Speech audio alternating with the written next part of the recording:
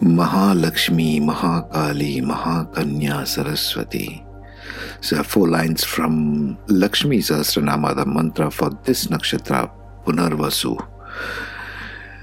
What does this mean? She who is the great Lakshmi, she who is the great Kali, she who is the great Virgin, she who is Goddess Saraswati herself.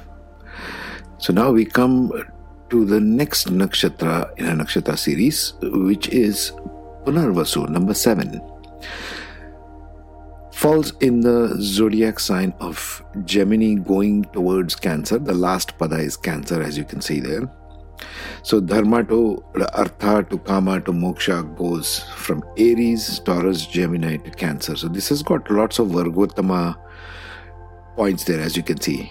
Right? It's going from Gemini to Gemini and Cancer to Cancer in Kama and Moksha padas. So it's a very good nakshatra to have in one's chart, but quite challenging also, as we shall see, because the nature is movable.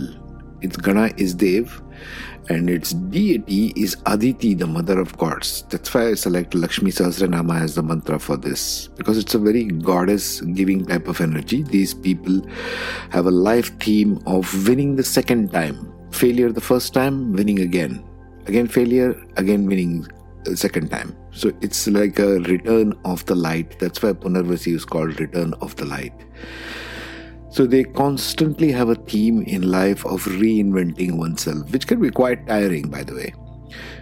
They can be wealthy, nurturing people. They could be burdened by duty. Needs target to succeed. That's why the symbology of the bow and arrow over there, you see. Okay, they need target to succeed because there's a lot of movable energy here.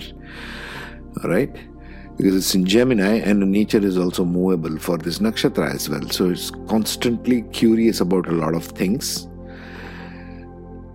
Lots of curiosity could be in Pada 1 because it's got fire of Aries there. Loves home environment. Can be religious, nurturing, righteous, justice, loves children, maybe in the 4th pada because it goes into Cancer, which is a mother energy. Mental creativity and intelligence. Mental is the key word there, okay, because it's got lots of Gemini there, right? Mental creativity and intelligence, idealistic, ambitious, and a social bird. Pada 3, Gemini going towards Gemini. Gemini from Ascendant going towards Gemini in Navamsha also. See? So that's got a very high social bird energy there. They can have a good business mind, very profit oriented. They want to see what they gain in everything.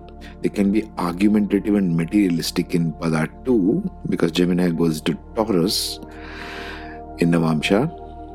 Life lesson. What is a life lesson finally for this Punarvasu Nakshatra? To bring to life the dry mind by one's own moistness of emotion. It can be a very dry sign in the sense they need to bring their emotion to the mind.